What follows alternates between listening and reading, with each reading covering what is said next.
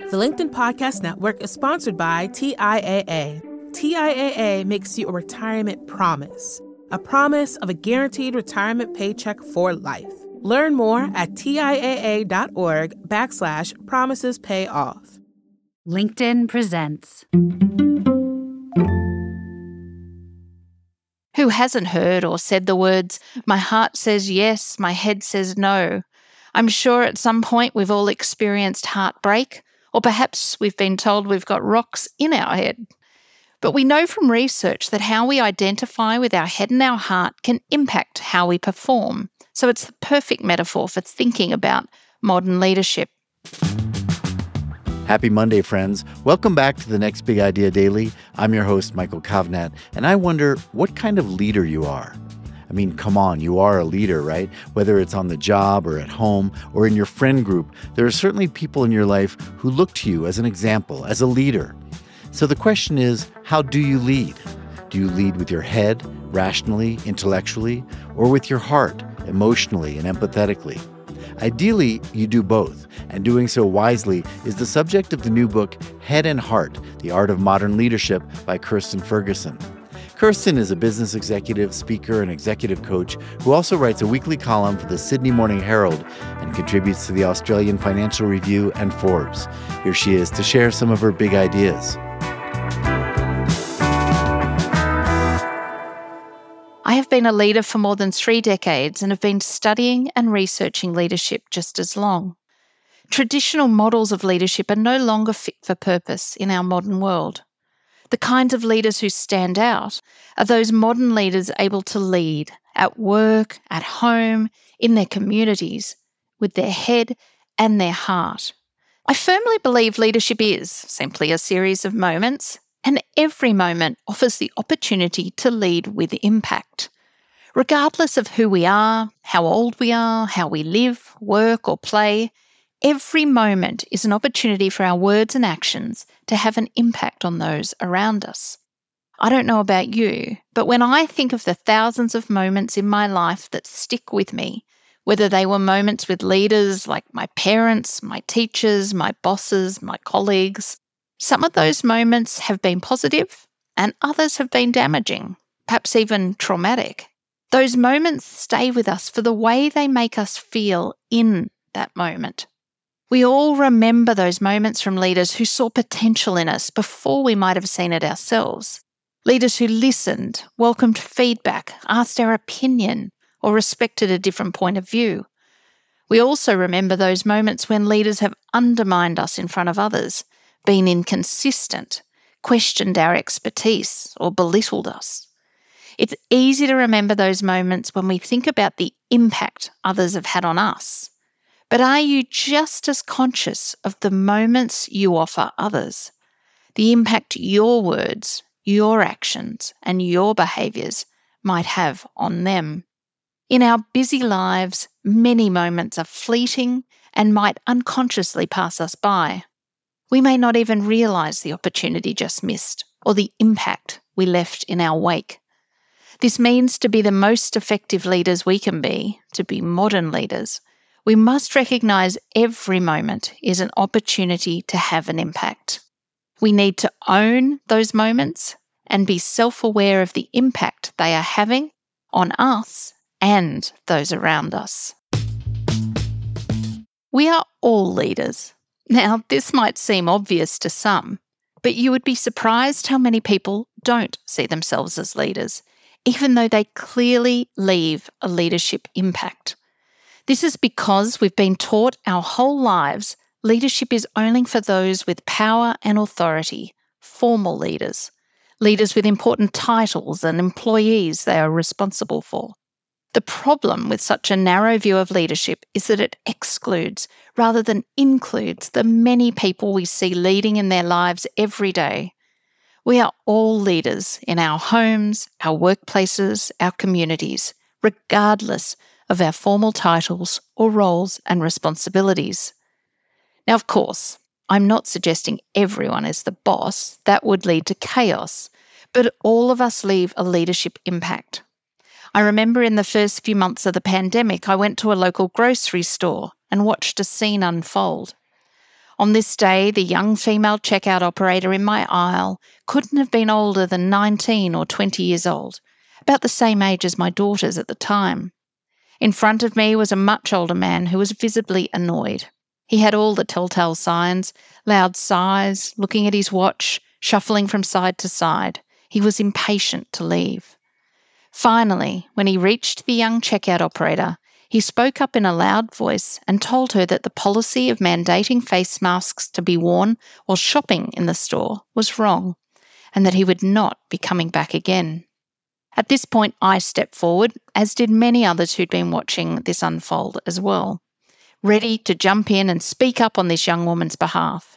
But we needn't have been concerned. The young woman summoned far more patience and respect than I could have in that moment, and calmly explained she also didn't like wearing a mask. She said after a long shift it grew hot and rubbed on her skin. She explained she wore the mask because it kept everyone safe, including him. And she thanked the customer for helping keep her and others safe by wearing his mask as well. That young woman, without any of the formal titles we've always been taught come with being a leader, was very much a leader leaving a legacy in that moment. It was a reminder that to live is to lead. You'll be pleased to know my research found being a modern leader is not a fad, and you don't need to throw out anything you may have already learnt. Modern leaders draw on qualities and leadership skills we already have, often in abundance, and which we can develop even further as we become conscious of the impact we have on others. Very often, some of the qualities or attributes are those we keep separate from work. The leader we are at home might be quite different to the leader we are in our workplace.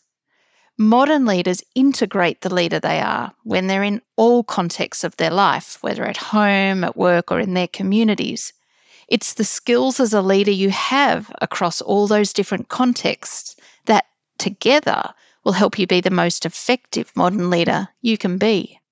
Now, I'm going to be talking a lot about the head and the heart, and of course, it is just a metaphor, and it's not a new one. Who hasn't heard or said the words, "My heart says yes, my head says no"? I'm sure at some point we've all experienced heartbreak, or perhaps we've been told we've got rocks in our head. But we know from research that how we identify with our head and our heart can impact how we perform. So it's the perfect metaphor for thinking about modern leadership. In my research, I identified 4 attributes of leading with the head. They are curiosity, wisdom, perspective, and capability. And I also identified 4 attributes of leading with the heart, and they are humility, self-awareness, courage, and empathy. The art of modern leadership is about understanding how to draw upon the right head and heart leadership attributes at the right time and in the right amount. Master these attributes and understand how to apply them and when, and you'll go a long way towards being the modern leader the world needs today. Modern leaders monitor their word-to-wisdom ratio. There is a research study which found even though 95% of us think we are self-aware, only 10 to 15% of those we lead would agree. This is why building our self-awareness through feedback and other tools is so important. In my research, having the self-awareness to be aware of your limitations was the factor that strongly correlated with all other attributes of modern leadership. So let me share a tool with you I've used for many years called the word-to-wisdom ratio. I began my board career when I was just 35 years old, and I joined my first public company board when I was 38. These were boardrooms where I was generally the only woman and often the youngest by decades. I looked and felt very inexperienced. I felt I needed to do more to make an impact. I didn't want to fail. What that looked like was me thinking I needed to contribute to every discussion, trying my best to add value, but often failing. I felt I was being judged and thought the only way to improve was to understand more, contribute more, and be heard. At the same time, though, I was noticing my very senior colleagues hardly said anything at all. Yet when they did say something, it was worth its weight in gold. They would allow everyone else to speak first and then come in with a perspective no one else had considered, which ultimately led to better outcomes. They might only ask a single question, but it would completely change the direction of the conversation and lead to more insights and better outcomes. So I helped build my self-awareness of my contributions through what I called the word-to-wisdom ratio. This encouraged me to think about the number of words it was taking me to add value to a decision, a crisis, a conversation. The number of words it was taking me to add anything of value was high, whereas my colleagues at the time had very healthy word-to-wisdom ratios, hardly using any words at all. The more experienced I've become, though, and frankly, the more self-aware, I now think of my word-to-wisdom ratio as an opportunity for me to build leadership in others. I want to say as little as I can to help those I lead come to solutions themselves. Being able to read a room is key for modern leaders. When Utah Jazz player Rudy Gobert tested positive to COVID in March 2020, National Basketball Association Commissioner Adam Silver faced a dilemma. Silver needed to make a significant decision in the face of very little information. Gobert had become the first pro basketballer to have COVID, and Silver needed to decide what to do. Ultimately, Silver cancelled the NBA season, and the NHL and Major League Baseball soon followed. Can you imagine what that decision must have been like to make at that time in the face of sponsors, team owners, stadium owners, players, and fans? This was all before anyone knew how the pandemic might evolve. Yet Silver assessed the environment, tried to predict a few steps ahead, and he decided on the course of action in the face of very little information. He truly read the room. He led with perspective. In my research, I found of all 8 attributes of the head and heart, perspective has a truly special quality. It's like a turbo boost to becoming a modern leader. In basic terms, leading with perspective means you can read a room, and I don't mean an actual room, although I guess it could be, but it is much more likely to be your organisation, your industry, your family. If you lead with perspective, you're also able to keep an eye on what's happening outside the room as well. And importantly, leaders notice who is missing from the room too, which is particularly important when we consider the leadership attributes needed to drive diversity and inclusion. Let me explain. In my research, the strongest correlation with perspective was to empathy. This is because if you're also able to lead with empathy, you are skilled at understanding which voices or lived experiences might be missing, and then you willingly and respectfully seek them out and engage with different points of view. If we combine that with leading with perspective and noticing who is missing from the room, suddenly you have leaders who are looking for missing voices and making sure they are heard.